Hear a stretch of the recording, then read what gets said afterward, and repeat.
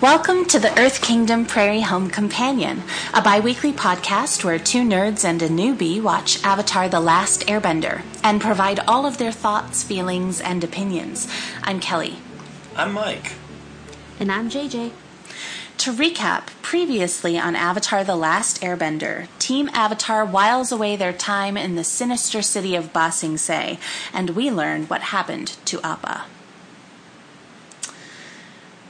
Today, we're going to do 2 episodes as we close in on the end of Season 2. Mm-hmm. We're going to do Lake Logai and the Earth King, which were some pretty jam-packed episodes. Yeah. Lots of stuff going on this week. And a lot of great action, too. Yeah, lots of really, really great action scenes, especially in the second episode. So, Lake Logai. In open defiance of their hosts, Team Avatar takes the search for Appa public, but their only key to his whereabouts is in the unwelcome reappearance of Jet, who has been brainwashed by Long Feng. Meanwhile, Zuko must begin asking himself the big questions. What kind of person does he want to be? So, yeah, these are 2 pretty intense episodes. Mm-hmm. It was really hard to stop this time. It was really hard to stop this time. Especially as this pair ends kind of on a cliff note, or cliffhanger. I had assigned these because I kind of thematically wanted to group these together. Plus, I didn't want to talk about 4 episodes on one podcast episode, but it was really hard to stop. Mm-hmm. Yeah. Yeah, it was pretty tough. I did not watch ahead, but it was touch and go there for a minute. Good thing your battery on your laptop died. The battery on my laptop did die, but I had actually pressed stop before then, so it wouldn't automatically play the next episode. I did. Of course you did. I was basically live texting JJ and Mike during my first watching of these episodes. So I'll have to put some screen caps of those texts up on the show notes because they were pretty amusing. And I just happened to be a few minutes ahead of you on that second episode. You were watching it too at the same time. Random coincidence. Mm-hmm. Yeah. Okay, so let's get into this one. This episode starts off with Sokka drawing terrible pictures of Appa while he's trying to design a lost poster so that they can post them around Ba Sing Se and try to find Appa. And Sokka's sitting there drawing them, and they're all horrific, rudimentary, ridiculous drawings. And I love that Sokka is just a terrible artist, which kind of calls back to when he made that little carving for Yue, yeah, fish bear thing that nobody knew what it was. It was so hideous, and I just love that this is just an established part of his character that he has no artistic ability whatsoever. You know what those drawings look like is they look like the writing staff or whoever on the show just got all their kids to try and draw Appa, and then they just cut and pasted those into the show and were Sokka can't draw. Actually, so apparently, I can't remember who it was exactly, but it's not one of the artists. I think it's somebody who works on the show, either a writer or a producer. They got him to draw those pictures. That's amazing. That's an adult. And it's an adult who drew it, which I thought was even better. I mean, they're probably better than what I myself could come up with, so... I noticed that Sokka was left-handed. I don't know if we've seen anyone else write or draw, but Sokka is left-handed. So I thought that was kind of cute. Not cute, I guess, but just kind of just something to notice. Interesting, yeah. Yeah. A southpaw. Yep. I have a lot of those in my life. While Sokka is drawing poorly, Toph is just busting balls left and right. That's pretty great, too. She's like, I think it looks good. And he's like, thank you. And then, do you have to do that, really? Thank you. I worked really hard. Why would you feel the need to do that? So good. Because, of course, Aang and Katara have gone out and got professional posters made that actually look like Appa. And then Aang goes out and flies above the city, littering everywhere and dropping posters of Appa all over the place so that other characters can conveniently find them and be tied into the main plot, which is great. So one of the people who finds them is Zuko, of course. Jet comes across one later on. And then after he's distributed the posters everywhere, Aang comes back to their home base and is waiting for someone to show up with news about Appa, and Katara tells him, be patient, and he sits down, and then there's immediately a ring at the door, and he's like, being patient was great! Like, that was a great idea! Which was also really cute. And it is Judy, the original Judy. OG Judy. Mm-hmm. OG Judy. She is back, and she tells them that they can't distribute these flyers. She's just basically back trying to get them in line, and Aang isn't having it anymore. He is done trying to play nice and acquiesce to his host's demands. He's sick of being manipulated by them, and he just outright says, nope, done with this. We are looking for Appa, and I don't care what you think. And he gets really mad and red in the face. Yeah, he turns so red. Mm-hmm. I had to make a note of that because it's just like purple. Yeah. And they confront her about the fact that she's been gone, and they say that, they temporarily had another Judy who, I guess was just there for that one, to just escort them home from that party that one time, I guess. I don't know. That was a little weird, and we will see, many other Judys later on. Her response is really creepy, too. Episode. She's just like, but, she didn't even say but, she goes, I'm Judy. Mm-hmm. And then, continues on with whatever her thought was. Like, okay. Yeah. And this is the first time she mentions Lake Laogai. She's like, I was just on vacation at Lake Laogai. Right. Mm-hmm. So it's kind of the first hint of maybe something nefarious is happening. So. Right. Something's not quite right there. And so then Toph, so Aang gives his speech about how we're looking for Appa anyway, and we don't care, about your stupid rules anymore or whatever. And Toph is psyched because, breaking rules. She just knocks down a wall. Great. She does. And I'm just kind of like, why did you do that? This is still where you are going to be sleeping tonight, right? Yeah, but she can make walls. Why did she can make another rock tent for herself, for sure. Ruin half your house. I don't know. Oh, Toph.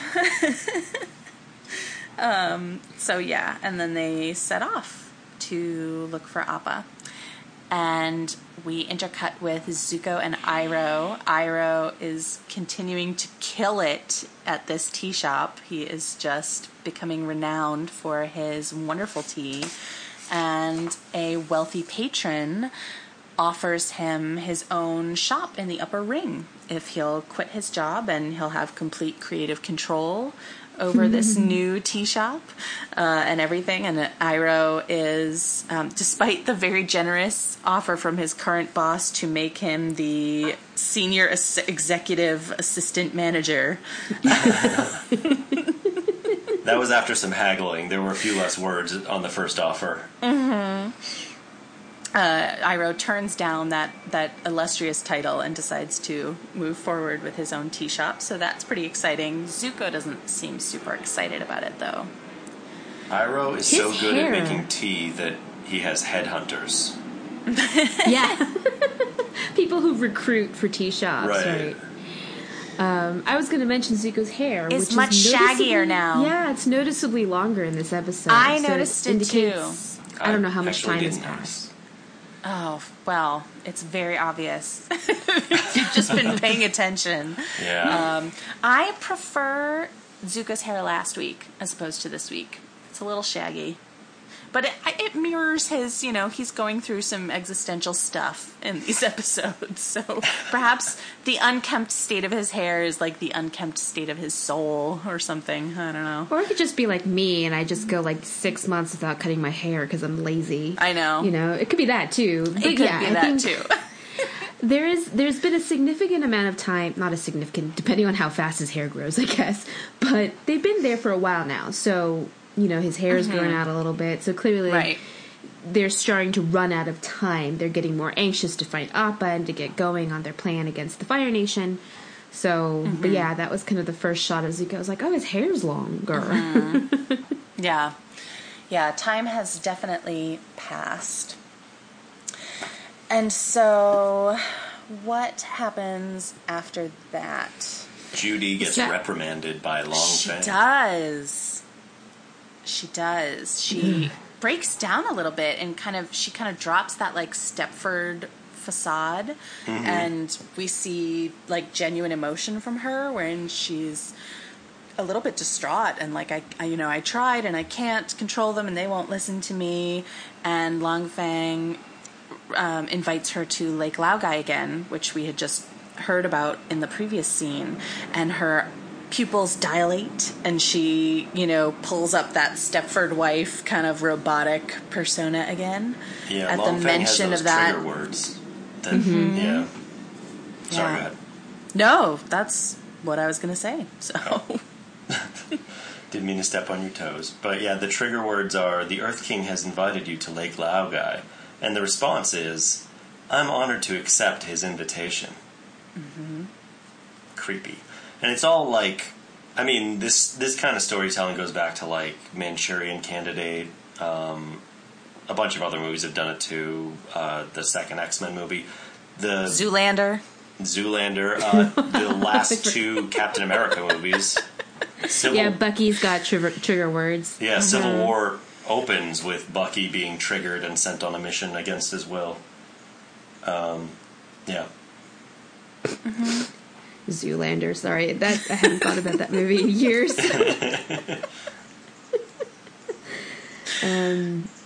So meanwhile, our gang goes around the city, hanging up posters of Appa, as opposed to just kind of dropping them all over the city. They're just going out and slapping them all up on walls. We have this cute little exchange where they decide they're going to cover more ground by splitting up, and Sokka's like, Sokka is like, Toph, you're with me.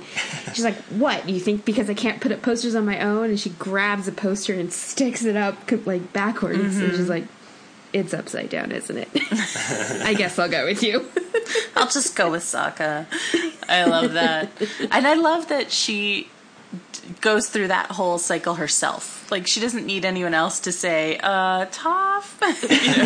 She gets there on her own, but she just needs to have her little moment of independence. I really like Toph a lot. I have liked Toph a lot since we were first introduced to her, but I really do like her a lot in these two episodes. I feel like she's finally starting to feel part of the group as a whole. Yeah. She doesn't feel so much like a newcomer. I feel like she's finally found a place, and the writers have found the place where she belongs in the group, and I really like it. So that is really excellent as well. And they are putting up posters everywhere, and Katara is on her own in an alleyway, and she comes across Jet, who, suffice it to say, she's not pleased to see. She attacks him with a tidal wave. I don't blame her. I would have reacted the same way. I'd be like, you. Yeah, I do not have. I've never stayed friends with an ex, so especially not one who's destroyed an entire village. Well, yes, yeah. Those are the hard ones to stay friends with. I mean, some relationships, man. And Jet insists repeatedly that he's just there to help. He wants to help them find Appa. He's a changed person. And Katara isn't having any of it. Everybody else on the team seems willing to give Jet a shot, which seemed a little weird to me. I get it in that they're trying to find Appa, and if Jet has information about Appa, then fine. But they all seemed almost to feel like Katara was overreacting, kind of, in how angry she was at Jet. And Sokka even is like, come on, let's hear what he has to say, or whatever. And I was like, I think you should all be just a little bit more cautious or upset or mad at him. Like, you can accept his help, but like, I feel like they seem to, like, particularly Sokka, I feel, seems to have forgotten what, such a grudge that he held against Jet in the first place. Yeah, Sokka was the one who was suspicious of him to begin with, and then, those suspicions turned out to be correct. So Sokka doesn't seem like the kind of person to me who would be like, oh, but now it's fine. I don't know. So I expected everyone to be a little bit more reticent about cooperating with Jet, but, it was fine, and they all moved forward. This is where we get, I don't know if it's the first time in the series or just the first time within the episode, but this is the first time for sure within the episode that we make reference to Toph's ability to sense if a person is lying, because she can feel their heartbeat through, the stone when they're standing there. Have we done that with her before? No, I think this is the first time they've mentioned that. This is the first time. Yeah. This is supposed to be like an expansion of her. Yeah, she goes the full Daredevil. Which I wrote down. I did too. I was Toph goes full on Daredevil. Those are my exact notes. Mm-hmm. Yeah. Well, it's because she senses that he's telling the truth. Mm-hmm. I can't remember exactly where in this whole interaction she says that he's telling the truth, because they come across Smellerby and Longshot, who are like, where have you been, Jet? What happened to you? And he's like, I don't know, nothing happened to me. And Toph is like, neither of them are lying. Mm-hmm. So they both believe whatever they've been through. So that kind of launches them into this weird side plot, I thought, tiny bit, of them trying to break Jet out of his brainwashing. Yeah. Yeah. Like, I could kind of see it if they were like, we're going to do it so maybe he remembers where he's been and that's where that's where the information is, but it didn't really come across that way. It didn't really come across that way. I didn't really understand how he was going to help them find Appa to begin with. Like, did he just see the poster for Appa and decide, I'm going to help them because I'm a better person now? Because at first it seemed like he had information, like he'd seen Appa and knew where to go. It just, everything about that whole thing was really weird, and the breaking of him was really weird, and it used Katara's water healing power in a really weird way. Because apparently it can repair psychic damage, I guess. Which her healing abilities. Yeah, and I've kind of been meaning to bring that up. So we introduced the healing ability late in season 1. And then when they get to the Northern Water Tribe, we learn that the women who are waterbenders study the art of healing, and Katara does some studying with them. And then from that point on, I think we only mention it directly one other time when Azula has injured Iroh and Katara offers to help, and then Zuko waves them away. And then I think we haven't mentioned her magical healing powers since then. I think it's only those 3 times. I'm not positive. Again, this is my first run through the series ever, but I've kind of been keeping track of that in the back of my head. And I think we get the introduction of it, and then the follow-up, and then she offers to heal Iroh, and it doesn't happen, and then that's it. And now we're seeing it again. If we have seen it other times, we haven't seen it frequently. Yeah, I feel like we've seen it before, because I feel like at least we've seen, like, her, because, like, she's got water over her hands, essentially, when she's healing, and they look like mittens and they glow. Mm-hmm. I feel like we've seen that before, I just can't remember what the context is. Mm-hmm. But I thought it was, like, a physical healing. What I was a little bit like, so it can fix brainwashing? Yeah, me too. I was like, what is it? And it doesn't even really fix it, because later he's triggered, but it helps him see through it, like, to his past, and then to make the connection in some way. So it, like, cuts through the brainwashing, but it doesn't heal the brainwashing. It was just weird and seemed weird, and I just didn't get it, so everybody can drink. because that doesn't really make any sense. Well, it's also because it's like, I guess if you could say like his brainwashing was like a blockage, we'll just say like a blockage to the flow of information to his brain. Okay. And then her healing ability cleared it away, but then he just got triggered all over again. So right, it's like it cleared the symptom, but not the root. Actual cause. Yeah. I don't know. We did find out that his family was killed by the rough rhinos who we keep seeing chasing the Aang gang. And there's one Fire Nation soldier who they kind of go close up on, and he turns, and we see his face framed. That's in Colonel Monkey. Okay. I couldn't remember who it was, and I was like, I know we must have seen him before because they're making like a thing out of it, but I could not recall. He was on Kyoshi Island when Aang was doing the cross-dressing, trying to prove himself innocent and stuff. He shows up at the end. He also ran into Iroh, and yes. It's like they're also a great singing group. Okay, now I can place him. Okay, I was like, I know he must be somebody because this piece of animation is very specific, and we're supposed to recognize who he is, but I couldn't put it together in my mind. But now I get it. That does ring a bell.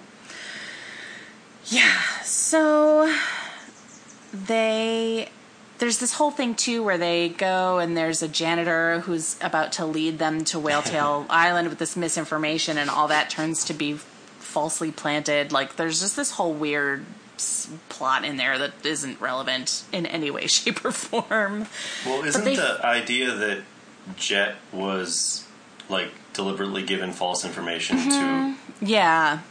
Like, he is unknowingly part of the trap. Yeah. Right, to get them out of the city, essentially, because when they're talking about it, when they believe the information to be true and they're talking about it, they don't have Appa, and the journey is going to take them weeks. It's almost as far south, as the Southern Water Tribe. Right. So it would get them out of Ba Sing Se, which is Long Fang's priority.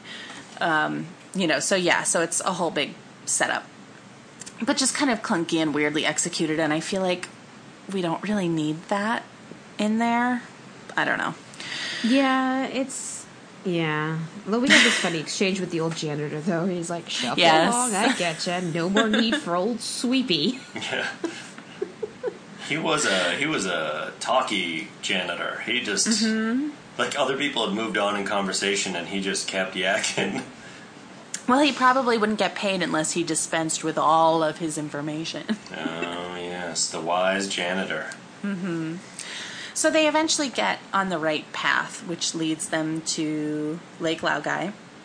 And Toph raises the tunnel that goes underneath, that's hidden beneath the lake, which I thought was pretty cool. That it's, this place that only earthbenders can enter. And they all go down, and we get this long extended... This is like the heart of the episode, is kind of everything that happens beneath the lake. Jet, as he's down there, is starting to remember more and more. Things are beginning to come back to him, and they're in this long... They're like... It's like tunnels, but caves, but echoey like and ominous. Labyrinth, pretty much. It looks a lot like a bunker, like those... those World War II Churchill tunnels, Yeah, like really Bond. dank and creepy. There are some natural caves, some that seem to be built. And they're like rooms, I guess, that are basically cells, and they're looking for one that's big enough to hold Appa. And as they go by, first Jet is looking through, and he sees the army of Judees, essentially. So we see a group of young women who are all being led through this kind of brainwashing mantra, I am Judee, welcome to our city, or whatever it is that the Dai Li soldier is having them repeat, and they're all repeating in unison, and it's very creepy, and this kind of sheds more light on there's more than one Judee sort of a thing, and the brainwashing that goes on down here. I don't understand the purpose of having multiple Judees. I understand the purpose of having like an army of hostess spies that are brainwashed and under your control. I don't understand the purpose of having them all have the exact same identity. Maybe they're really not that creative in the Dai Li. I guess not. Like, I understand how that would be useful and how someone like Long Feng would be like, we're going to keep an eye on every tourist that comes to the city. They're going to be assigned a hostess. The hostess is going to be under our control. Like, all that is great. But why are they all named the same? Right. And why would you try to replace one with the other? Like, it just, like, that is just, what? It's all very bewitched. It's all very bewitched. And I have some critiques about Long Feng as a crappy villain. Not crappy, because he does manage to get a lot of shit done, and he is terrifying in that Umbridge kind of a sense. But there's just some things where I'm like, you could be so much better at being bad if you just took care of these few details, man. You just leave your shit hanging around and... Maybe he's just overtaxed. He's got so many things to be running and overseeing in Ba Sing Se that he's just like, little things are starting to slip through his fingers. I guess, or maybe, it's getting to the point where it's like the full North Korea where even he is starting to buy his own bullshit and he's getting soft, like he's not quite as on the ball as he always used to be, like to get to where he was. He just got soft, he got comfortable. Complacent. Yeah. And, he just likes Judy. He just likes that name.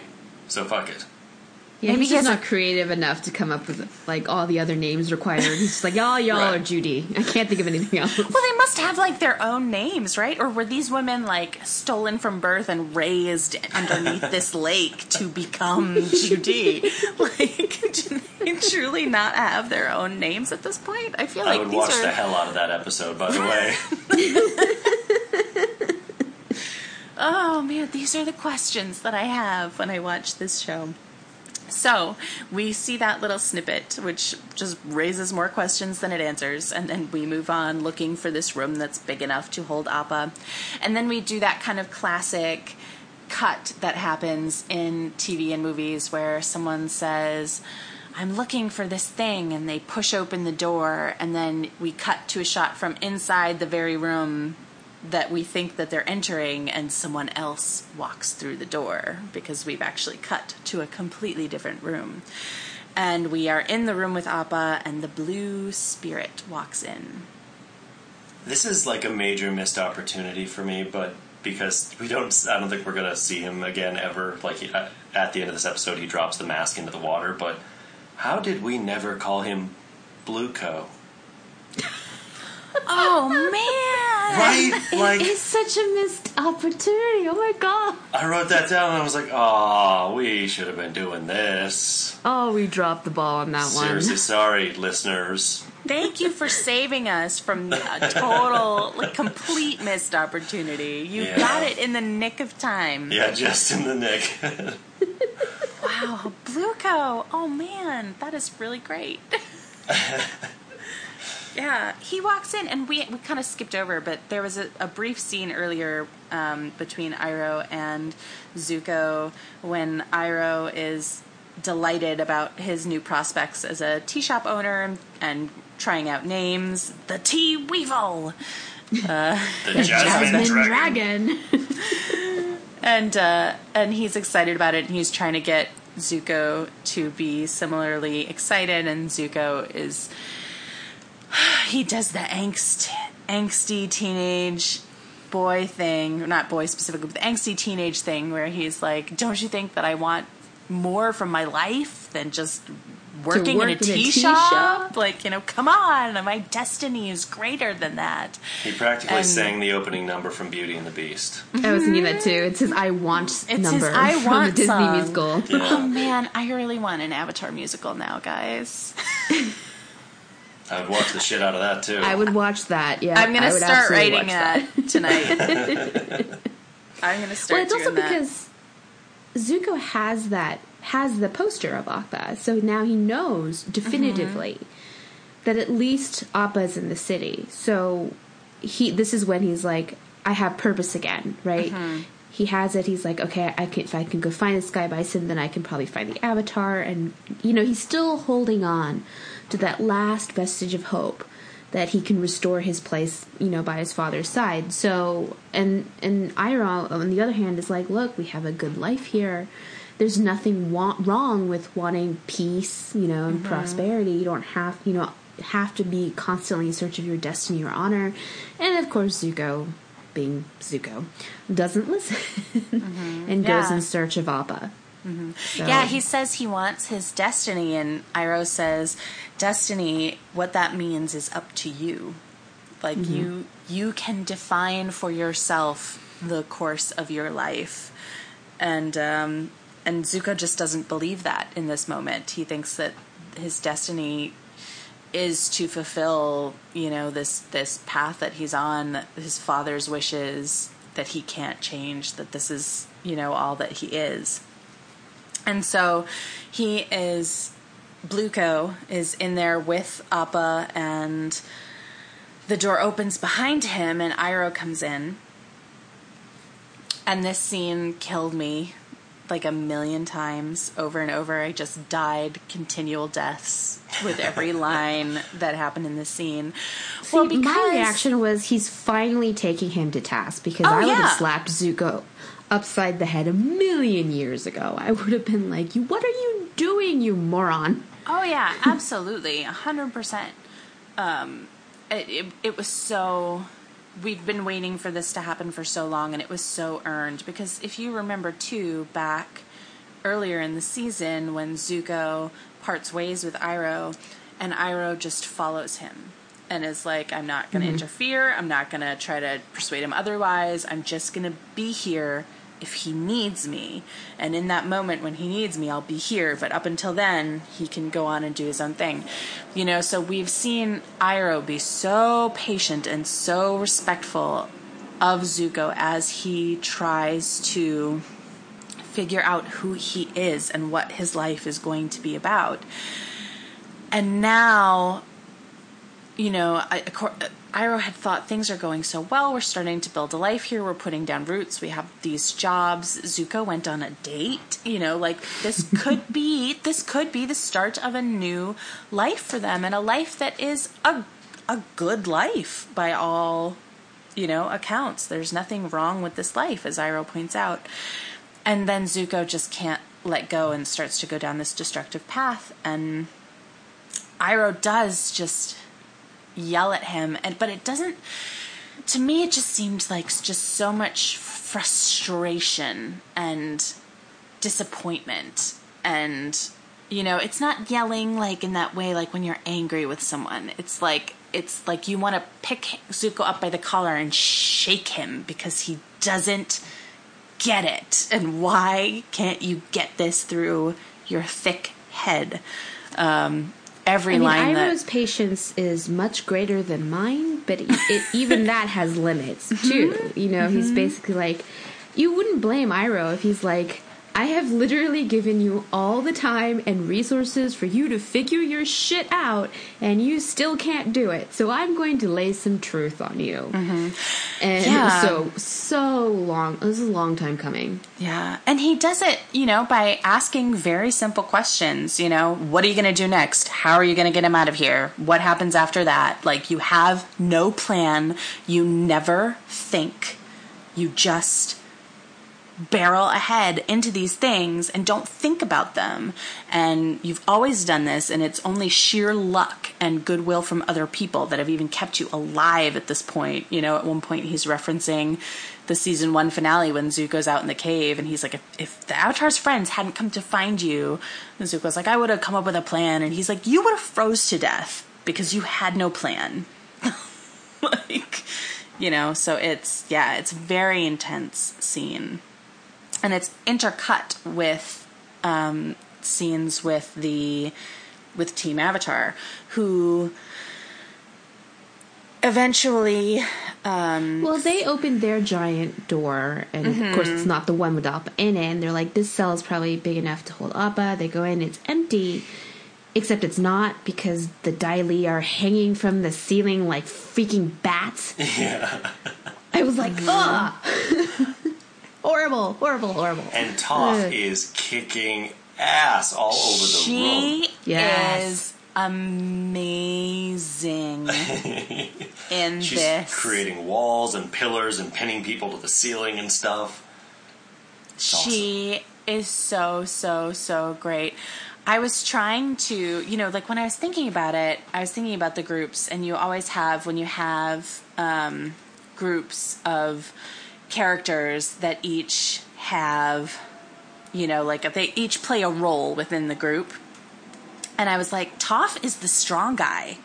She's the tank. She's the tank. Yeah, Toph is the bruiser. She's the big gun on the team.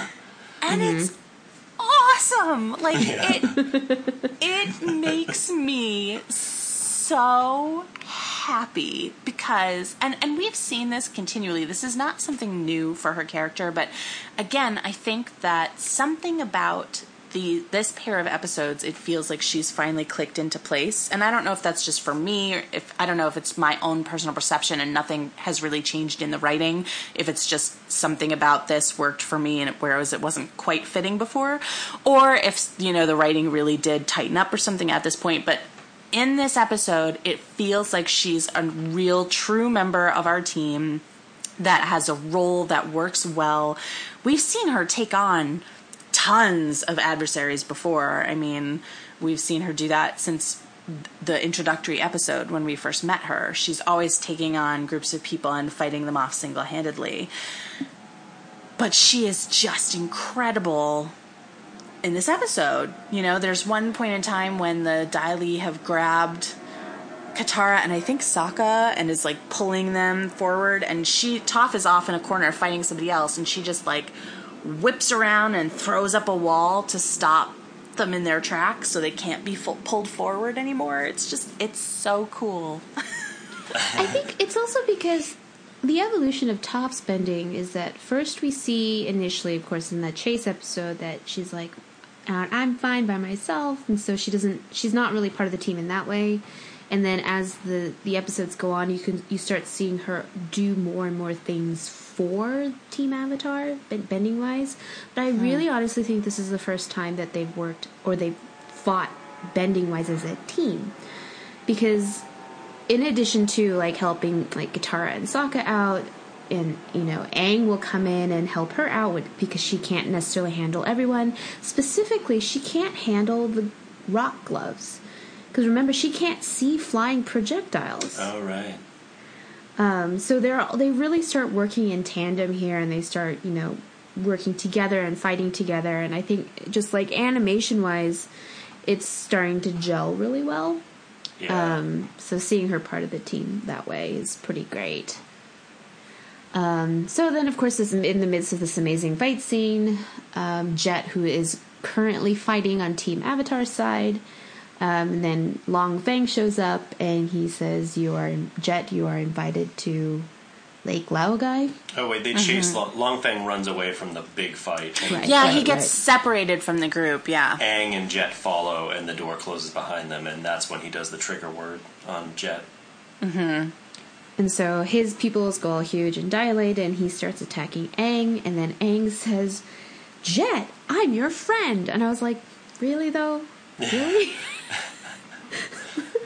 Aang, are you really Jet's friend?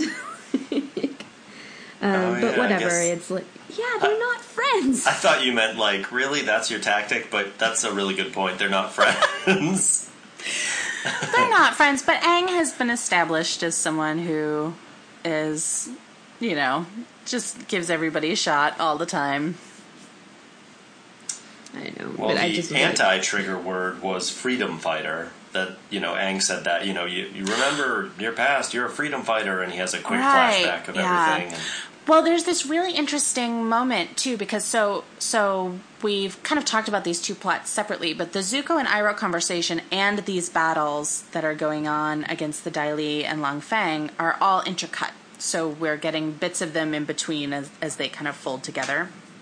And we get a portion of the conversation with Zuko and Iroh when Iroh's anger and frustration has kind of reached its peak, and he says, oh no, I'm sorry, it's with Avatar and Jet first. I'm reading my notes, and I'm like, I just started writing Avatar instead of Aang. I don't know why. It got weird in my notes here. Aang is trying to pull Jet back from the brink of his brainwashing, and he says, "You don't have to do this."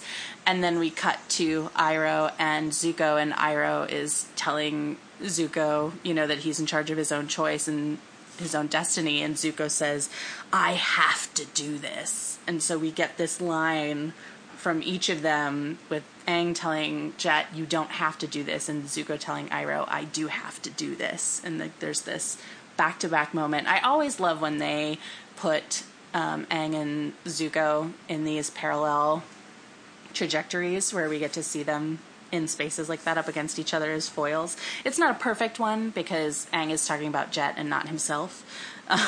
But still, that intercut with those two lines back-to-back was really cool, I thought. And, but the word freedom fighters, that, I guess, is Jet's real family. He flashes back through everything, and we see scenes from his previous episodes and when he met Katara and with his group and with everybody, and it kind of rapidly cycles through everything, and he becomes himself again for a moment and attacks Long Fang. He throws one of his hook swords at him, right? And Long Fang, what does he shoot at him? Does he? It's just like a big rock. Yeah, he just basically crushes him. Yeah, and then Long Fang escapes, and he says something. He has like clears, he has some kind of like on the ground. Sorry, go ahead. Yeah, oh no, I was going to say Long Fang has some kind of like stupid villain exit line where he's like, "Foolish boy, you've chosen your ruin," or some dumb villain exit line that doesn't even really make sense in the moment. He's slipping, man. I'm telling you. Getting soft. Power's gone to his head. But yeah, so then we conveniently at that point in time, the rest of our group is able to fight through and join everyone. So Toph and Katara and Sokka and Smellerbee and Longshot arrive, and Jet is laid out on the ground, and Katara puts on her healing mittens and presses them to his chest and determines that the outlook is not good. We'll come back to that in a second. And then Jet says, "Don't worry, Katara, I'll be fine. You guys have to go, move on, keep looking for Appa, keep, doing your thing, I'll be fine." And they all get up to go, and as they're walking away, Toph whispers to Sokka, "He's lying." Because she, can feel the vibrations of the earth. And I've two things that I want to talk about, and I guess we'll talk about the superficial one first, and then the more substantial one. But so Katara and her healing mittens, she kind of presses them to his chest, and she determines that, it's that he's in serious trouble. And then, she just kind of is like, "Okay, I guess we'll go." I guess I just don't, either you can heal him or you can't, or you try but you don't. It just was a weird... My reading of that was, this is beyond my skill, so let's go get help. Okay, I like that. Because that's kind of how I read it. That's at least something. The extent of Katara's healing powers are never really made clear to us. Yeah. We don't know what she can fix, right? We've seen her heal burns on her hands, and apparently fix, or at least temporarily get rid of brainwashing. But we don't really know what she can do. There's some deep internal organ damage going on there. Right. So it's not just a broken bone, it's major internal damage that maybe it's just beyond her ability to do. It's never made clear. I wish we'd had an explicit line or something to that effect. I wish we'd had her say, I don't know how to fix this, or I don't know, I don't know. It just seemed... even just, "We need more help" would have been sufficient for me. Okay, I'm going to try, but somebody needs to go get help while I, like, keep him from dying or something. Right, you know? or something. Because I was just like, they all just kind of get up and go, and then we don't bring him up again. Like, nobody's like, hey, should we go back and get Jet? Like, it's just a weird thing. But that's my little superficial thing. So my deeper question is, does this episode redeem the character of Jet for you guys? No. I guess not. I mean, I feel like if it does, it's mostly because everyone else on the team just kind of acted like it did. Like, they'd all like forgiven him or whatever by that point anyways, so if they're not going to hold it against him, I mean, I guess I can let it go, but I don't feel like he really redeemed himself. I just feel like he was a problem in a different way. Yeah. Because I think my read on the episode is that the intention is to redeem him. Because if he's not redeemed, who cares if he's dead, right? Mm-hmm. So I think that the intention was to redeem him. You know, I don't think it works for me either. It did complicate things for me. Again, I had mentioned in the last episode the whole gaslighting thing complicated things for me too. And this does as well, but we also we get nothing concrete. We're shown the brief glimpse of him as a child and the Fire Nation coming and destroying his village. But we already knew that happened. We just now get to see a little snippet of it in the flashback. So we've always had that information. That's always been true. We've known that from minute one, and he still went on to do horrific things. And now, supposedly in the second season, when we meet him again, he is reformed. You know, the whole thing is that he's changed and he's left that behind, and they're going to Ba Sing Se to have a fresh start. But we don't know what it is that triggered that fresh start. Was it, you know, that he destroyed an entire town and was like, oh, hey, I shouldn't have done that probably? Or, you know, did something else happen? We don't really we're just kind of told that, and we don't see anything. And his methodology still sucks. Right, because then he still becomes super obsessive about Zuko and Iroh, and he's still somebody for whom the ends justify the means. Mm-hmm. Even though supposedly he's reformed, you know, that whole time when he's trying to basically out Iroh and Zuko. Yeah. And he's like trying to engineer situations where they would have to firebend and out themselves.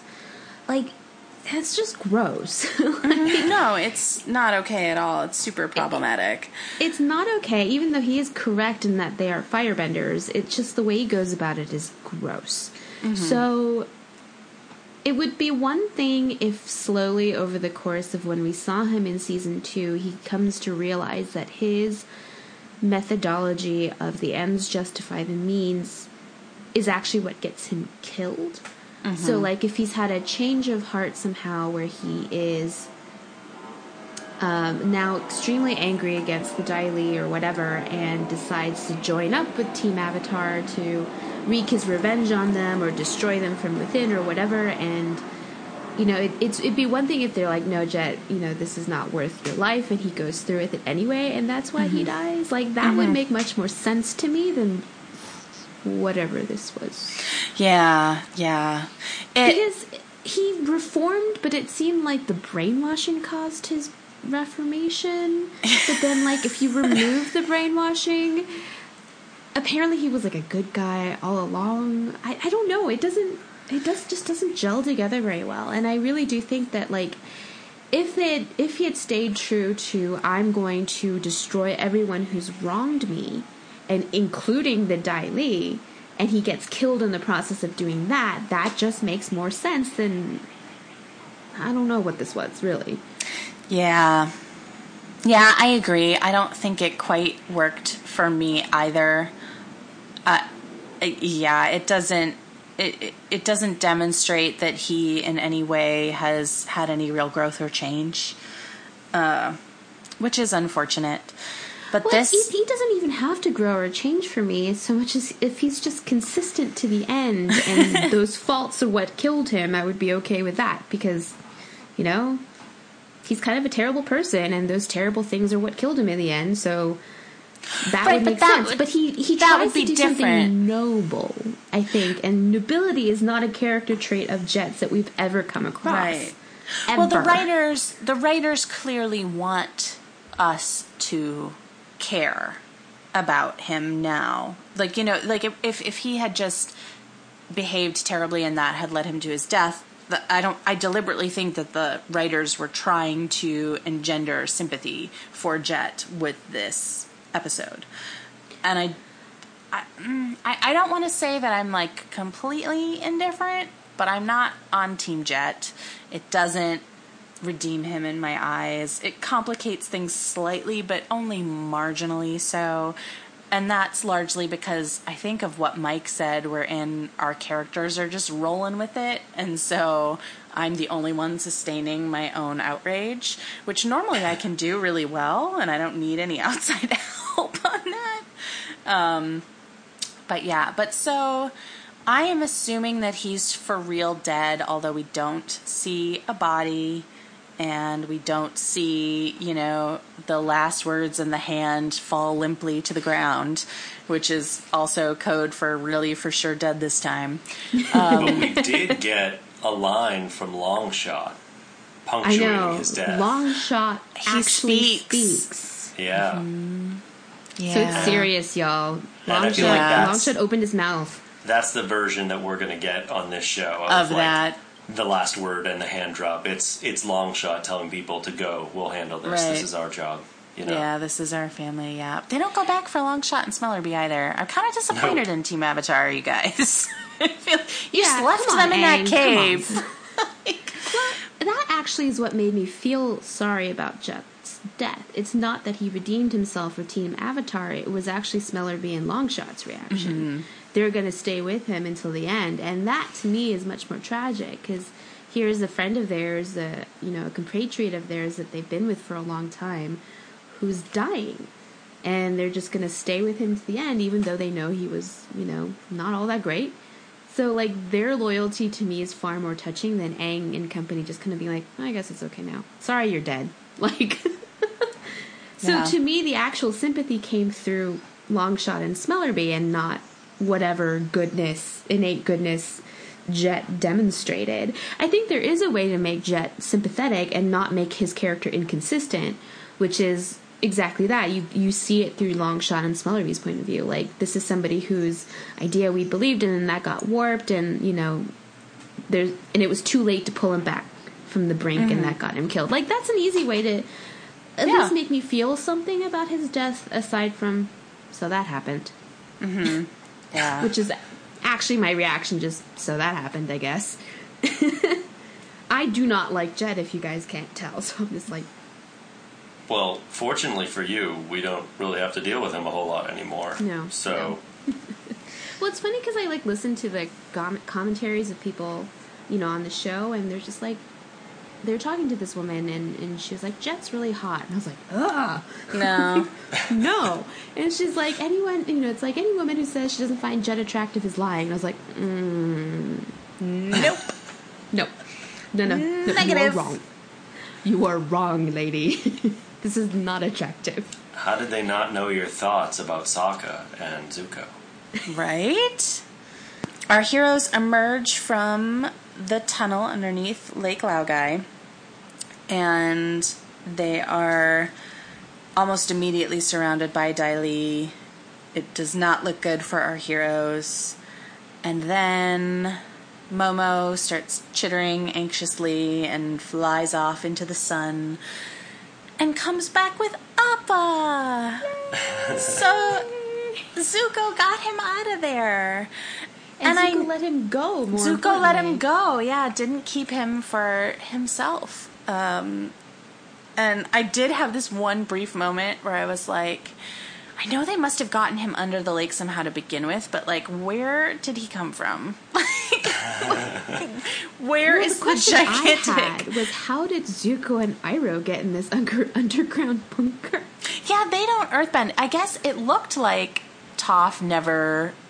resubmerged the tunnel. I guess that's true. Maybe they followed the opening. But it was my first question was, how did they know to be here? Yeah. To find Appa.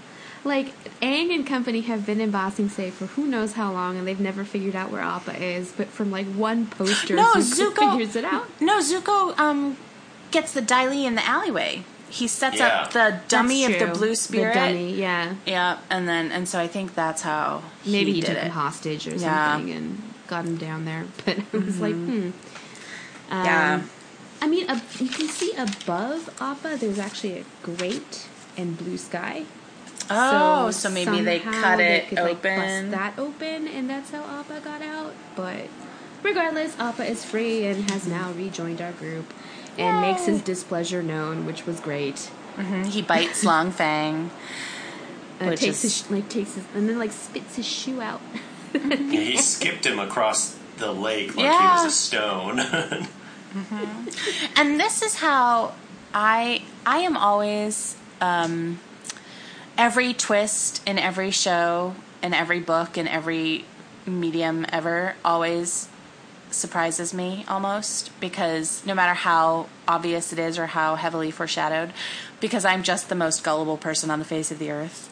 And if he wanted to, I'm sure Mike could tell you many, many stories to support that fact. I don't know what you're talking about. It's pretty bad. And so I saw this, and I very naively was like, well, that's the end of Long Fang. We won't be seeing him again.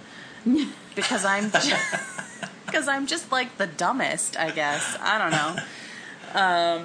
But I was like, good for Appa. See you later, Long Fang. Good riddance. And we get a really touching, wonderful reunion where everyone just runs to Appa and gives him big hugs, and Aang cries. I really loved Sokka's reaction, too. He's like, Appa! And it's really, really lovely to have everyone reunited again. And yeah, that is the episode. He was gone for 6 episodes, maybe? Mm-hmm. A long time. The desert, the Serpent's Pass, the Drill, City of Walls and Secrets, Tales of Ba Sing Se, and Appa's Lost Days. So yeah, that's 6 episodes. We have they've not been together. Mm-hmm. So it's been a long time, actually. How soon did you think they were going to get him back? I mean, did you think it was just going to be like a one and done? Yeah, I'm pretty sure on our podcast when we were doing the desert, or whichever one came after the library, I thought that, that was going to be the episode in which they go get Appa back. Right. I did not expect it to be a sustained plot point that they would continually have to address. So that was definitely not my original expectation. Oh, and the episode actually ends after Iroh and Zuko exit the tunnel, and Zuko drops his mask in the water after Iroh urges him to. Yeah, and there's really creepy music playing, too, when he does it. It's like a very sinister type of music. It's kind of ominous sounding. Mm-hmm. I guess it's cueing that him... Yeah, the Blueco persona. Well, has ramifications for him. Yeah, in the next episode. So, should we move on? Are there any voice actors we haven't covered in this one? Yeah, actually, both of the episodes have just like 2 each. First, I wanted to mention, I forgot someone from last week. I started looking at the additional voices is how they're listed on IMDb. Because usually I just brush over those because it's hard to figure out who played who. But last week I forgot to mention that Will Wheaton from Star Trek The Next Generation was the pet shop owner that they wandered in. They wanted to know about the black market, and Judy was behind them being like giving him that hard smile, and he was like, that would be illegal. Get out of my pet shop. Your bar, Wesley Crusher was the pet shop owner? That's right. That's hilarious. That's funny. And yeah, the other 2 voices are, I think they're literally, each character had like one line. One is Longshot, played by Mark Donato, who is best known for playing Derek Haig on Degrassi. The other 2 that I wrote down were nodding first grader in Billy Madison, and Jack at age 3 in the 1993 TV movie JFK, Reckless Youth. Wow. Yeah. The other person was the rich tea shop guy who scooped up Iroh. The character's name is Quan. The actor's name is Kurt Fuller. He plays a lot of, like, sniveling, unlikable right-hand man. He's a character actor who's been around forever. He's been in basically one episode of every single thing that's ever been. But you might remember him from such roles as Jack Hardemeyer in Ghostbusters 2. He was the Mayor Lenny's aide. He got the Ghostbusters put in an asylum because they were bothering... or they were threatening to go to the press or something. He was also... he was Karl Rove on the TV show That's My Bush. He was Russell Finley in Wayne's World. He was Rob Lowe's right-hand man who, at the end, he was like, "No, man, I love you. Just say it back, man." Okay. And the other role that I wrote down was... he played a concerned citizen in the 2014 short Gay Batman. Okay. That's everyone in that episode. All right. I guess the only other thing I wanted to mention was in that scene where they're trying to break Jet's brainwashing, Sokka sticks a piece of straw. Yes. Jet's mouth.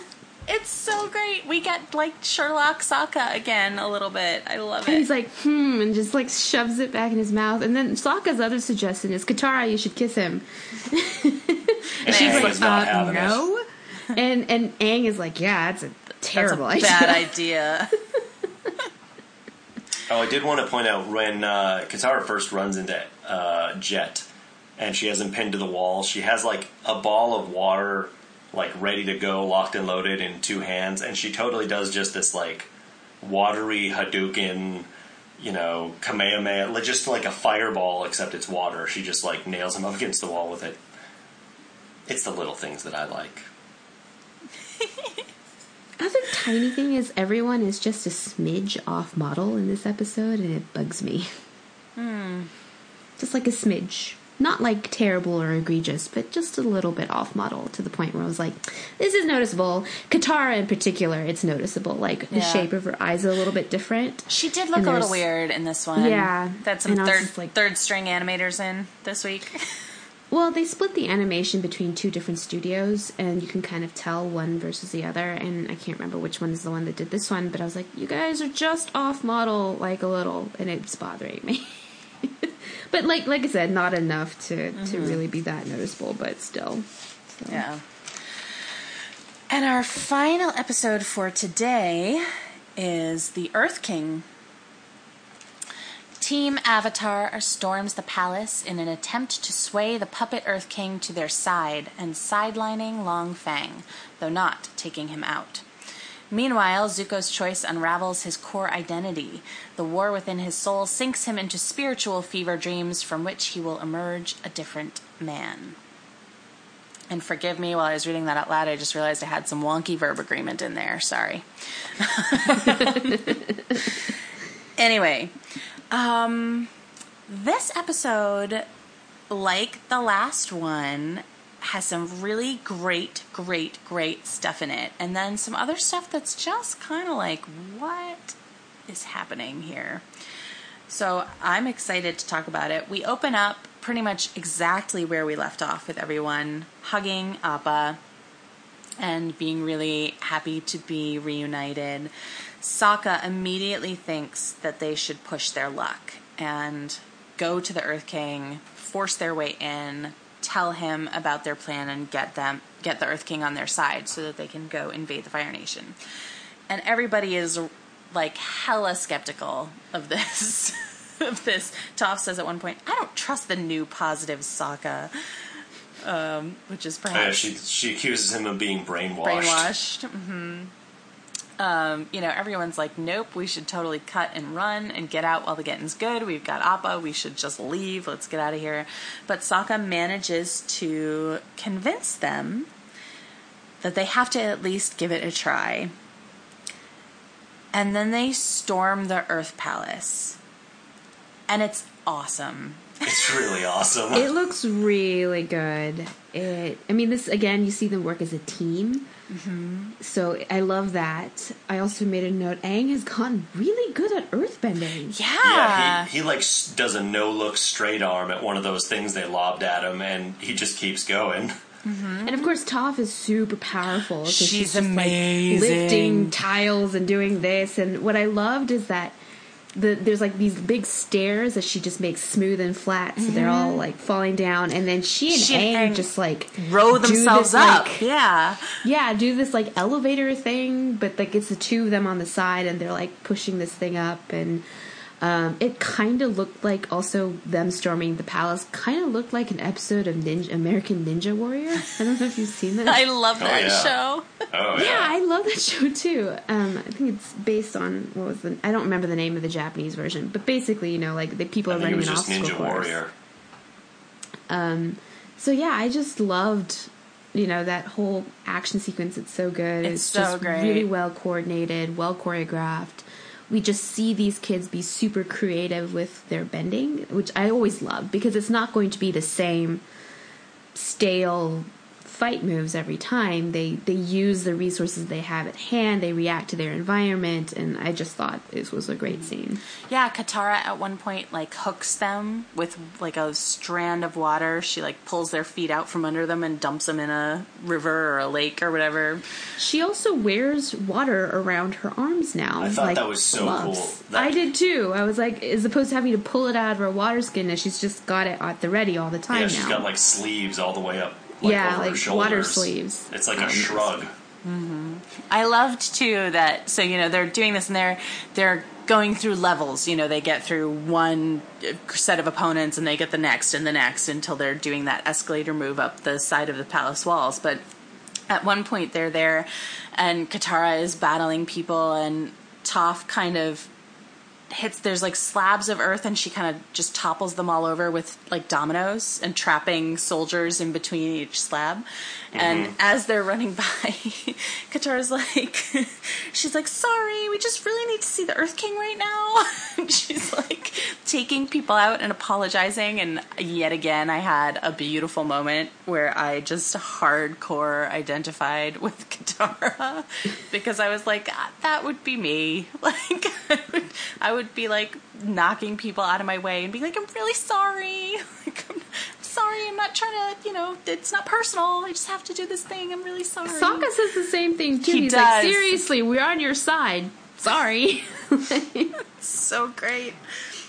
This episode so great. And a little bit last episode, I mean, obviously this one more, but they started last episode with Toph and Aang working together in tandem to do stuff. I think in the last one they launched some Dai Li agents like off the wall into the lake.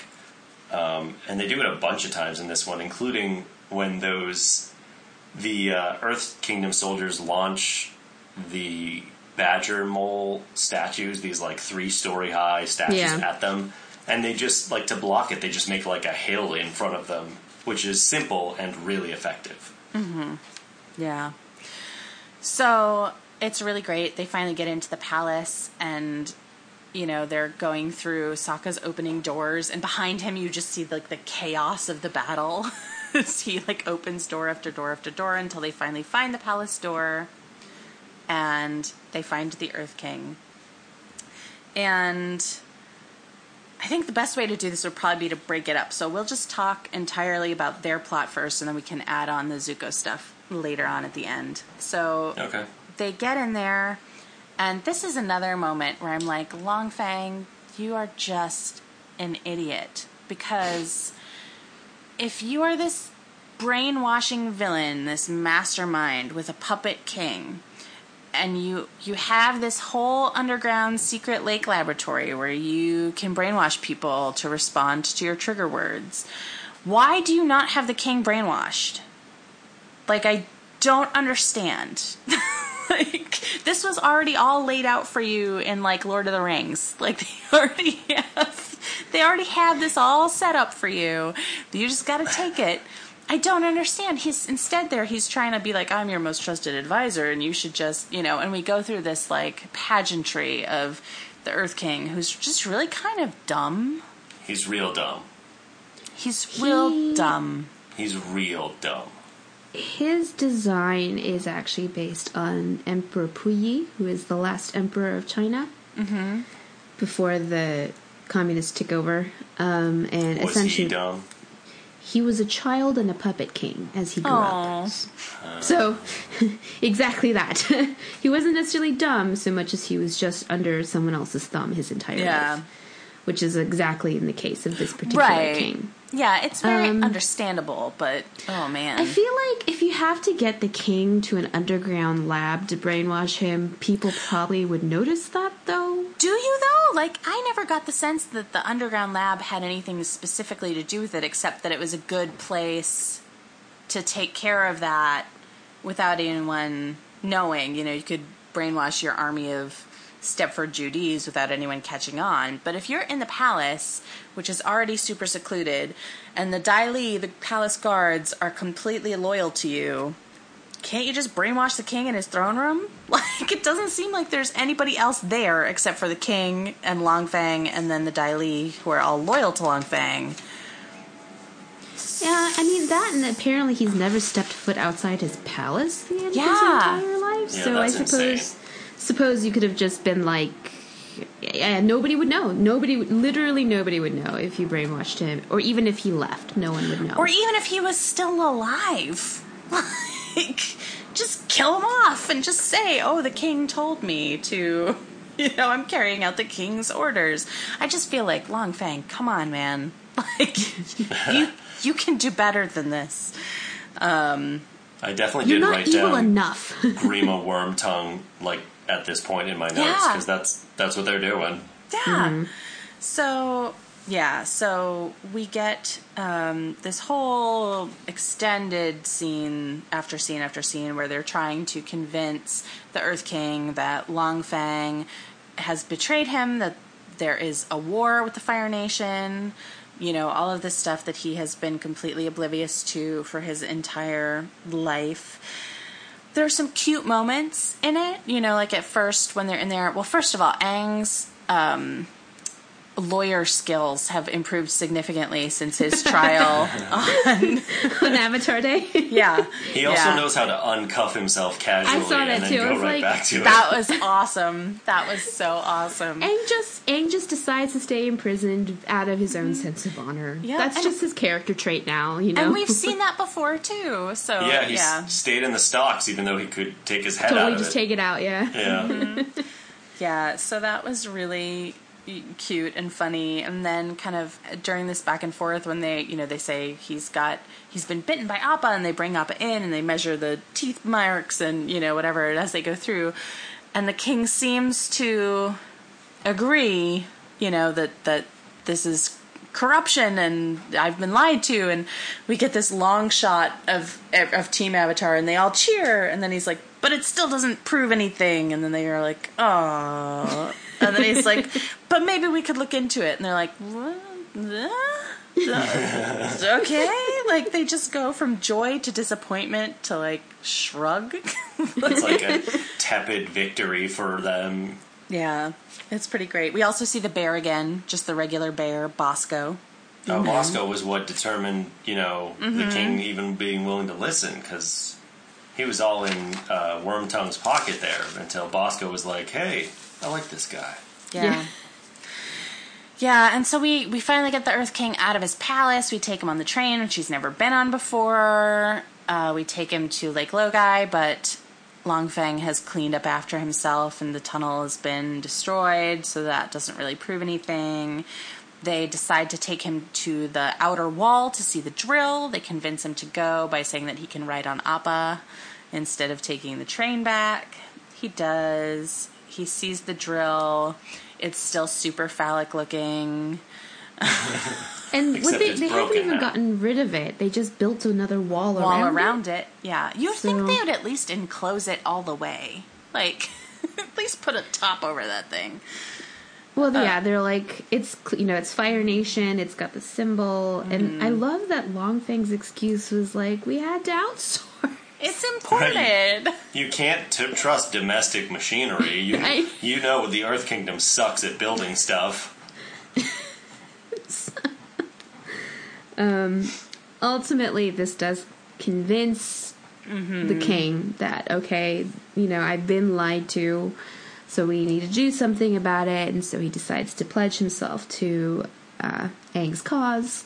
What happens to Long Feng? I can't remember what happens. Cuffed by the Dai Li with metal cuffs, so he can't escape. Earthbend out of him. Yeah. The king orders the Dai Li to cuff him, and then we get this like a really close up, super shifty side eye between the two Dai Li guards, and then they cuff him and take him away. And that was the end. That was really not the end of the episode, but the end of like the main plot point. Yeah, this particular part of the plot. Yeah. Sokka says, looks like Long Feng is long gone. I've been waiting to use that one. Yeah, it's really... The pacing is obviously weird because the point of this episode isn't this whole thing, really. But this episode is basically set up for the finale, I'm assuming. Yeah. Because we've got 2 episodes left, right? So this is like our set. We're setting up everything. Everyone's being moved into place. So there's the big finale. Yeah, there's no real like point. Like there's a point, but this is purely set up this entire episode. So we dispense with that really quick, but it doesn't seem really quick. It feels like it takes forever. I was not super enamored of this plot. Well, the first act is them breaking into the palace, which is super cool. Awesome. The second act is them trying to convince the Earth King, which is less cool. Yeah, not super great. But so then we return to this. If you guys remember the opening, the season opener at the very beginning of season 2, when they are leaving the Northern Water Tribe, and Pashu does his like Wizard of Oz thing where he gives each of them, except for Sokka, like a special thing. Katara gets her special water, and Aang gets the scroll, and they all get their stuff. We're bookending that. Where now the Earth King has this information that he's giving out to each one of them. Toph gets a letter from her mother, who is in the city to see her. Aang gets the letter that the guru had given to Appa, and Toph, Katara and Sokka get intelligence information, which I was kind of like, I know you've only been like an actual ruler for like 5 minutes, so you could maybe be forgiven for not making the best strategic choices, but like, why are you giving random people your intelligence briefings that you yourself probably didn't know existed until 5 seconds ago? But okay, he gives them an intelligence briefing that says that their father, Hakoda, has been, sighted. And so everybody gets a bit of good news, which I just thought was really lovely, kind of mirrored to the way that we opened the season. And they're all discussing, what's going to happen next. And these things have all given them, a task to do. Aang has to go find this guru and study from him. The guru says that he can help Aang learn to control the avatar state, which I have some questions about that, but we'll get to that later. Toph, is like, it sounds like my mother is really ready to accept me for who I am and wants to reunite. And Sokka and Katara are obviously very excited to know that their father is alive and want to go and see him. And so Katara suggests that everybody split up. Katara splitting up is always the worst idea. Nothing good ever comes from splitting up. Ever. Well, like, even so, like, if you must split up this group, at least those who are staying behind in Ba Sing Se would stick together. Yeah. Because, like, Sokka and Aang leave together because Aang has to go see... I think Aang offers to drop him off. Because initially they... the 2 siblings were like, oh, one of us should stay here to plan the invasion against the Fire Nation, and one of us and the other one go see our father and tell him about it. And it's kind of this really cute exchange where they both offer to let each other go, and Katara's like, no, I know this means more to you, Sokka, than it does to me, so you should go. And he's like, you're the best sister He ever. does the little dance. He does the, like, tiptoe, like, wriggle of delight. He's like, you are the best sister sister ever. And it's so cute, and I die It is a super million cute. times. So you would think that, okay, so you put Sokka and Aang together, so they're together, right? And then you put Katara and Toph together to navigate being around Ba Sing Se, but no, they're like, no, we should all split up. Okay, fine. Super dumb. Super, super dumb. And also, I don't understand why you have to split up at all. Everyone just go see Toph's mom. Everybody go give the Earth King the shit he needs to plan this invasion. Everybody hop on over to see Katara's dad, and then everybody go with Aang to see this guru. I don't know. No. Strategically, I think it actually does make sense to split up, but it doesn't go well for them. This is a sincere lack of genre awareness. Anybody who is part of a group who is out to save the world knows that if you split up, bad things are going to happen to you. This is fact. How could they have not been aware of that genre awareness? I am telling you, this is a thing. So, Katara suggests they all split up. It unfolds in the way that JJ just described for us. And Aang is at first really, he's like, we just got the family back together. And I was like, I know. They are a family, guys. So you cute. guys, So they're cute. totes a family. And the other thing about this too is that in some ways, everything from this point on, when they decide to split up and they're all talking about where they're going to go for this, this feels like a season finale cliffhanger. This feels like if you'd resolved your major thing and now you're going to split everyone up to go off on the next part of everything, but everything ends badly and then you cut the season. But I knew that we weren't at the season end. But it felt to me like this is what it feels like, where everyone's happy, everyone's reunited, everyone's okay, we've solved our immediate crisis, and now, we're going to split up and go forth and everything's going to go horribly wrong. And I would normally think of that as being a finale, so I'm interested to see what the real finale ends up doing. As they're leaving, because again, we get all these like little emotional beats too, because Aang tries to declare his affections for Katara as they're leaving, Somebody totally cock blocks the hell out of him. Poor Aang. I And it's so know. cute because the theme from The Cave of Two Lovers plays when he's trying to tell her that he likes her. Of course, Sokka just barges right in. barges right in, cock blocks him. So oblivious. So oblivious. But she does give him a kiss on the cheek. She gives Aang a kiss on the cheek before they all split up, so it's cute. We get a big group hug too, right before they all go, which is really adorable. And then as they're about to take off, the Earth King is like, "Oh hey, we have some warriors of Kyoshi here," and Sokka's like, "That's Suki." And, he and Aang fly off, and they're like, girls are going to be waiting for us. And Sokka, of course, is like, everything is perfect and nothing is ever going to go wrong ever again. And it's Now, like, in this moment, Kel, were you annoyed that the Kyoshi warriors were coming to town and Sokka knew they were coming to town and still was leaving? Like, he didn't even stick around to say hey, No, at first I thought that he would, because he falls off Appa. Like, he's up on Appa, and then he hears about the Kyoshi warriors, and in his excitement, he, like, falls off. And so I thought that he was going to go, to reunite with her quickly first, and then go. But it didn't make me mad that he went. I just wanted to see her a whole lot. It's just like, where's Suki? I love them as a couple. Yeah, I think they're really great. But it's your dad that you haven't seen in years. Yeah, it's like I really do like them as a couple quite a bit. They're probably, as of right now, my favorite canon ship in the show.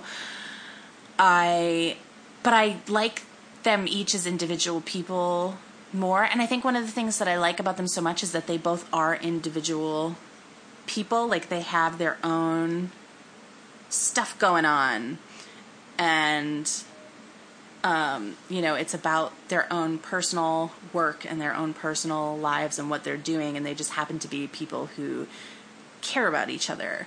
And so I like that sense of it's really adult in a way, that like you have your own life and your own rich interior complexity, and yet you find an affinity with another person who complements that, but isn't like integral to your, it's not the you complete me thing. It's not the Jerry Maguire, like, I need you in order to live. It's like, I'm living my life, and I also think you're really hot, and I like being around you. And, like, I just really like that. I was more annoyed when Suki left in the previous episode, because I just love her, and I think she needs to be around all the time, and so whenever she's not around, I get really mad. So I think there was probably, like, I do ship them, and so there was probably, like, a little twang in my heart where I was like, oh, I wish we'd get to see the reunion, but it didn't make me mad, I don't think. But instead of any of that, what we got... Well, we're not there yet, so hold on. Okay. So they fly off, and Sokka tempts fate, by declaring everything to be perfect. He's like, Suki's waiting for me. And then what I love is Aang's like, yeah, girls are waiting for us. Mm-hmm. Thanks, positive energy. Super cute. And, yeah, it's great. And then we see Toph go to the house where supposedly her mother is, and enters, we see her kind of like, she has this like big sigh before she goes in. And then walks in, the room is empty, except it's not empty because the boulder and whoever her old earthbending teacher is, there you go. Oh, yeah. No, it's Master Shin, maybe? And Shin Fu is the MC. It's not the boulder. Oh, it's not the boulder. It's not the boulder. It's whoever was the MC for Earth Rumble 6. Gotcha. They're there. And they we haven't capture seen her. them for a while, for a couple episodes. We haven't. I did not forget about them. There was a bounty on Toph's head that, they wanted her back, or her parents wanted her back. So there was a reward for her. They show up, and they trap her in a metal box. Clang. Yeah. Boom. Done. Yeah, this is why you don't split up, kids.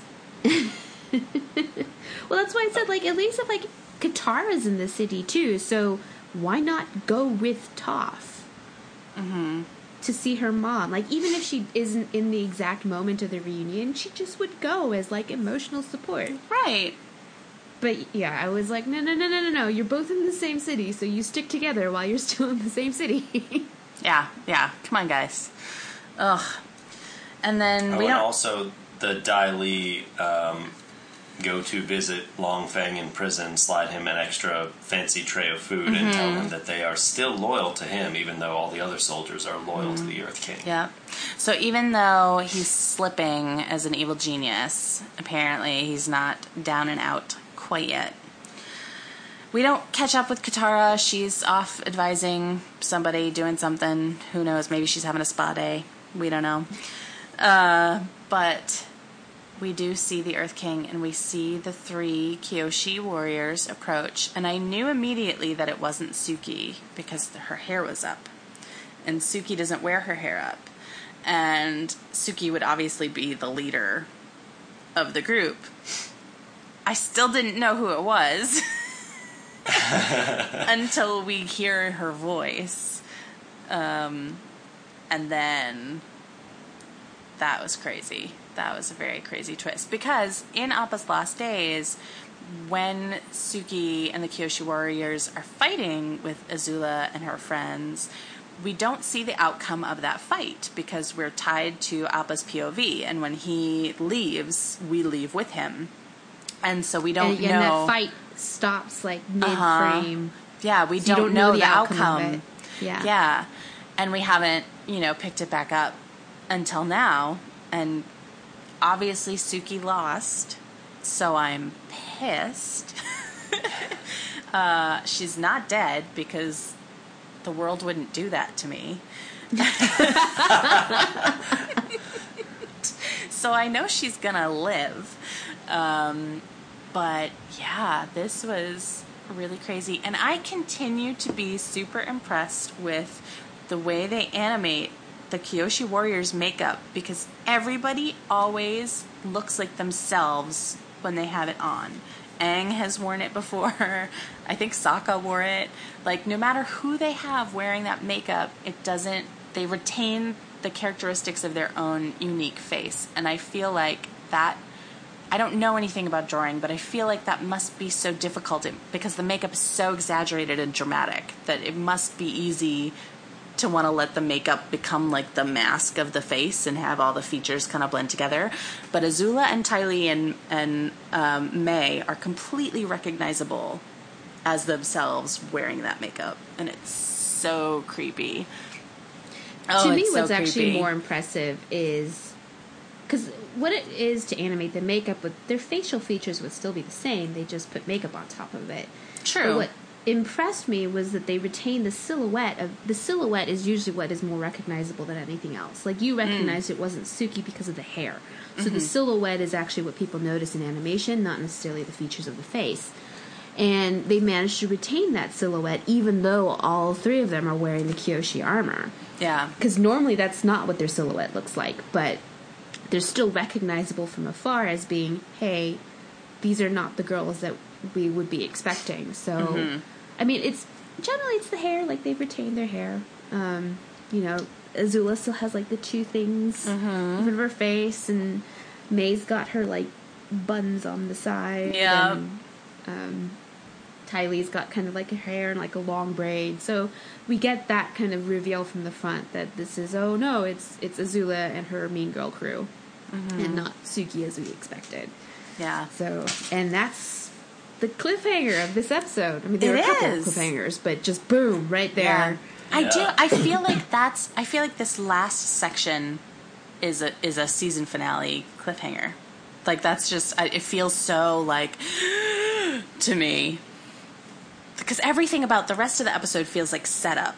And these cliffhangers aren't paying off the setup. The setup is still hanging out there, so we know that the next, episodes and everything else is going to address this moving forward. But I don't know, these cliffhangers just seem so... Because we go from everything being great to everything being not great, but not everyone is aware that things have turned yet. We've got Aang and Sokka are still ignorant. Katara probably is too. Like, things are bad, and the audience knows that things are bad.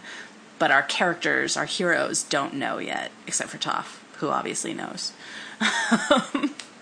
But yeah, so I have no idea what is going to happen in the finale. And we haven't talked about Zuko yet, either. Oh my goodness. And we're pushing 2 hours here. So Zuko basically gets soul sick.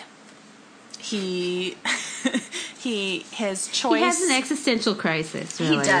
He does. His choice to release Appa and not pursue the Avatar is so at odds with his core identity that it causes, his own... Iroh is like, your mind and body are at war within yourself, and it's very dangerous, but you'll emerge a new, beautiful prince that you were always meant to be.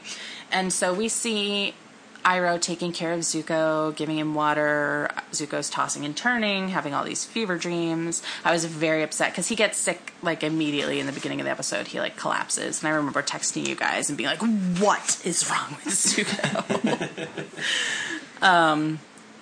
And we see these dreams that he has, and he dreams that we see him as the Fire Lord, and his face is unscarred, and he's older, and he's in the full, Fire Lord. He's got the comb and the robes and everything.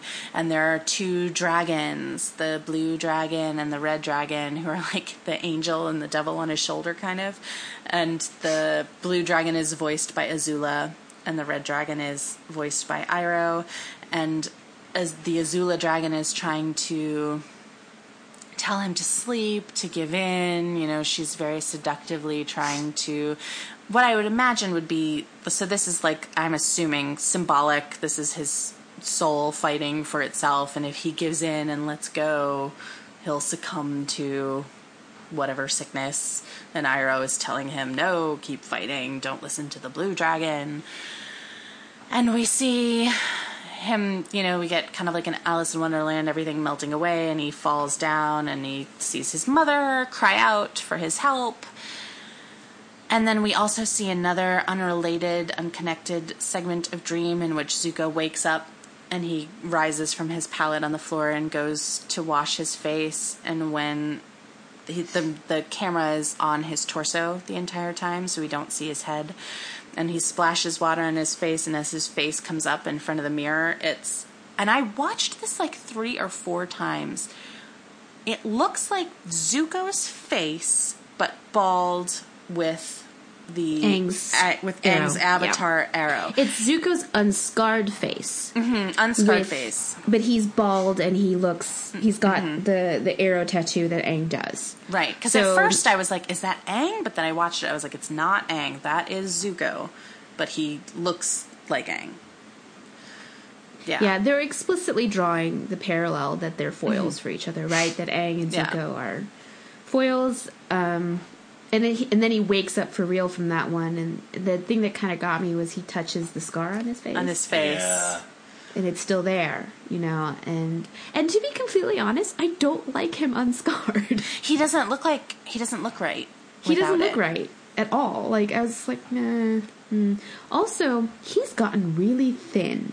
And I noticed that too. Know if you guys remember, like in season 1 when he's like fighting Zhao, they're having an Agni Kai and he's shirtless. He's like ripped for a 16-year-old. He's like bulked out and everything, and now he's gotten really thin. Like you can count his ribs. I noticed that when he turned over. So yeah, I was like, whoa. Yeah, this for Zuko, it's all of an internal battle. There's like this huge external battle going on with Aang and company, but for Zuko, it's all inside, where he's struggling with who he is, what he wants, you know. And I mean, we all know that Zuko is a good kid. Like, we've known that from the start. He's a good kid. Like, yes, he wants his father's approval, and he wants to claim his destiny as, you know, the son of the Fire Lord and everything. That's his inheritance, but at his core, he's fundamentally at odds with his father because his father is evil and he's not. So, you know, so we have this kind of internal struggle of what will win out. Will it be his misguided attempt to please his father, or is it going to be his innate goodness? And I would venture that the episode actually leaves it pretty ambiguous about which part of him won.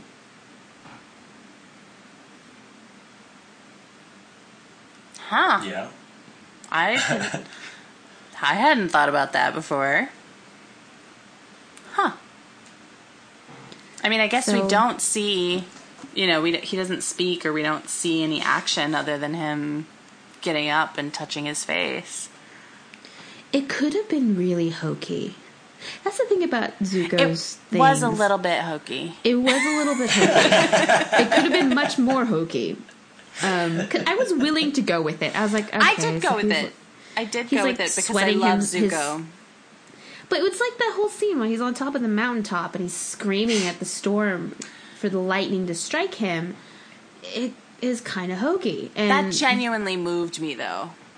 I was genuinely like sobbing about that. Whereas this, at first I was like, oh my god, what's wrong with Zuko? And I was freaking out. And then Iroh kind of explained it, and I was like, oh, like I get it, and I appreciate that.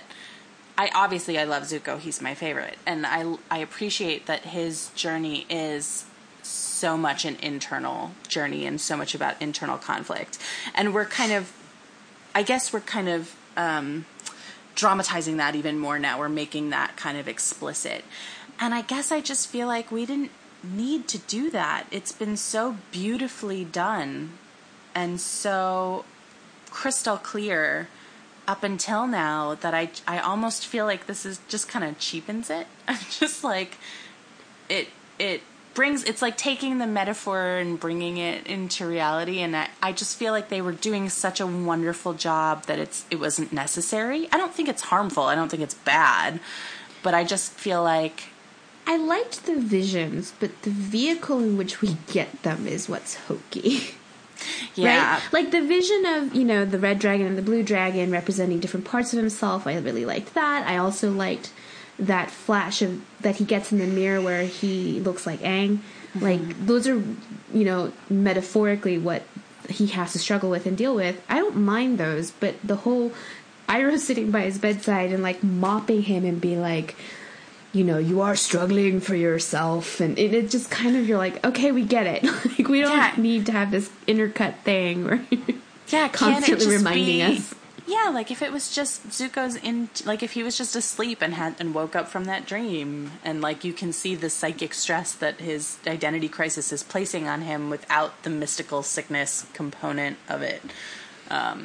Even the mystical sickness would have been okay if it wasn't just this like corny shot back and forth of Iroh sitting by his bedside, just kind of like caring for Zuko. Like, we could have just like had him collapse, have Iroh be like he's struggling with himself, and then just spend the rest of Zuko's time like in his fever dream. We don't have to do that continual cutting back and forth to seeing him being taken care of, because that's, I think, what diminishes the actual power of those scenes for me. It was just like, we know he's sick. We know you're taking care of him, Iroh. You don't have to remind us. Yeah. So, yeah, that wraps it up for these 2 episodes. And now we just have the finale of Season 2 to watch. And then we're done with this season, which has been markedly better than the first season. Although I'm sure we'll do like a retrospective next week. But yeah. Any voice stuff or anything else that we haven't discussed yet? Yeah, there's two names, just the 2 of them, but they're both really kind of big deals. The first one is the voice of the Earth King, and that's Phil LaMarr, who I normally can spot his voice like a mile away. I didn't recognize him. Me either. I think they might have messed with the pitch or something, like I don't know, something, because like usually I can hear his voice and be like, that's him right there. Anyways, he let's see, what are some things that are... He's done a bazillion things. Yeah, he's been in basically everything, but he is currently Lucius Fox on DC's Superhero Girls. He was Ollie Williams on Family Guy, the Blackie weather reporter. He's been Baxter Stockman in a bunch of Ninja Turtle stuff. He was Ratbag in the Lord of the Rings Shadow of Mordor game. That's one of the orcs or something that you... I don't remember it. It's been a while. He's probably best well known for playing Hermes Conrad in Futurama. He's been Aquaman in a bunch of stuff. He was also Samurai Jack, which is an amazing show if you haven't checked it out. I liked it. It's been a while since I've seen that one, though. Yeah, it's a really good one. He was the title character of Static Shock. Virgil is his non-superhero name. And he was Wilt in Foster's Home for Imaginary Friends. I need to watch that show again. It's really delightful. When it gets really hot, sometimes I do the whole "it's hot in Topeka" bit from Foster's Home. Have you seen this, Kelly? I'll send you the link. If you think it's funny, then maybe it's worth it for you to watch the show. If you don't, then don't bother. I really love Foster's Home for Imaginary Friends. It's exactly my kind of humor. But yeah, there's this like long extended segment where the main character Blue is just watching TV and the weather guy's like, it's going to be hot in Topeka, and then Blue just like stretches the words out and just like talks about being yeah. I'll send it to you, and if you laugh, then you can let me know. Also worth mentioning, the girl on that show, Frankie, is voiced by the same actor who does Azula. Okay. Nice. And the other name, I actually just caught this by luck because, again, she was listed under additional voices. Her name is Andrea Romano, and I have no idea who she played in this other than probably some background voices. She's usually a vocal director rather than a voice actress. Yeah. That's what... So if you look at her voice acting credits, they're all like second woman or so-and-so's secretary or nurse or just like background, nothing, no-name characters. And that's because that's not her job. Her job is voice director, and she has been a voice director on everything. She's also the voice director for Avatar. As well as Legend of Korra. And Animaniacs and Tiny Toon Adventures. She's done pretty much everything for Warner Brothers. Freakazoid, Animaniacs, Looney Tunes, Tiny Toons, everything from DC, Scooby-Doo, Teen Titans. She was most of The Land Before Time, Fantastic Max, The Flintstones, and The Flintstones Kids, Yogi Bear, both the Smurfs and the Snorks, which were the knockoffs of the Smurfs, Popeye, the Jetsons, GoBots, The Little Troll Prince, DuckTales, Chippendales, Rescue Ranger, and I think that's all of the ones that I scribbled down in a hurry here. Yeah. But if you are interested in her at all, there are 2 really good interviews she did. One was for Talking Tunes with Rob Paulson, and the other one was on the Nerdist. And if I'm remembering it right, the Nerdist one, she actually gives advice on how to become or start, being a voice actor, if you're interested in that at all. There's also an interview with her in the DVD featurettes of the Avatar show, which is how I knew she was the director. I mean, her voice comes up her name comes up in the credits, but she talks about the voice actors for Avatar, so... Yeah. Well, if you're looking for a longer interview, I'm guessing that's probably like a half hour or less. The podcasts are all at least in an hour. Anyways, that's her. All right. That wraps up this week's installment of the Earth King Prairie Home Companion. Next week, we will be finishing Season 2 of Avatar The Last Airbender by discussing the Guru and the Crossroads of Destiny. So be sure to tune in for newbie recaps, know-it-all nerdery, and general squeeing all around. And as always, you can subscribe to us via iTunes, Stitcher, SoundCloud, Google Play, or your podcast provider of choice. Or visit us at our website, earthkingdomradio.com. And if you like us, please rate and review when you get a chance, as it helps other listeners find the podcast. You can follow me, Kelly, at Bookish Chick on Twitter or Instagram.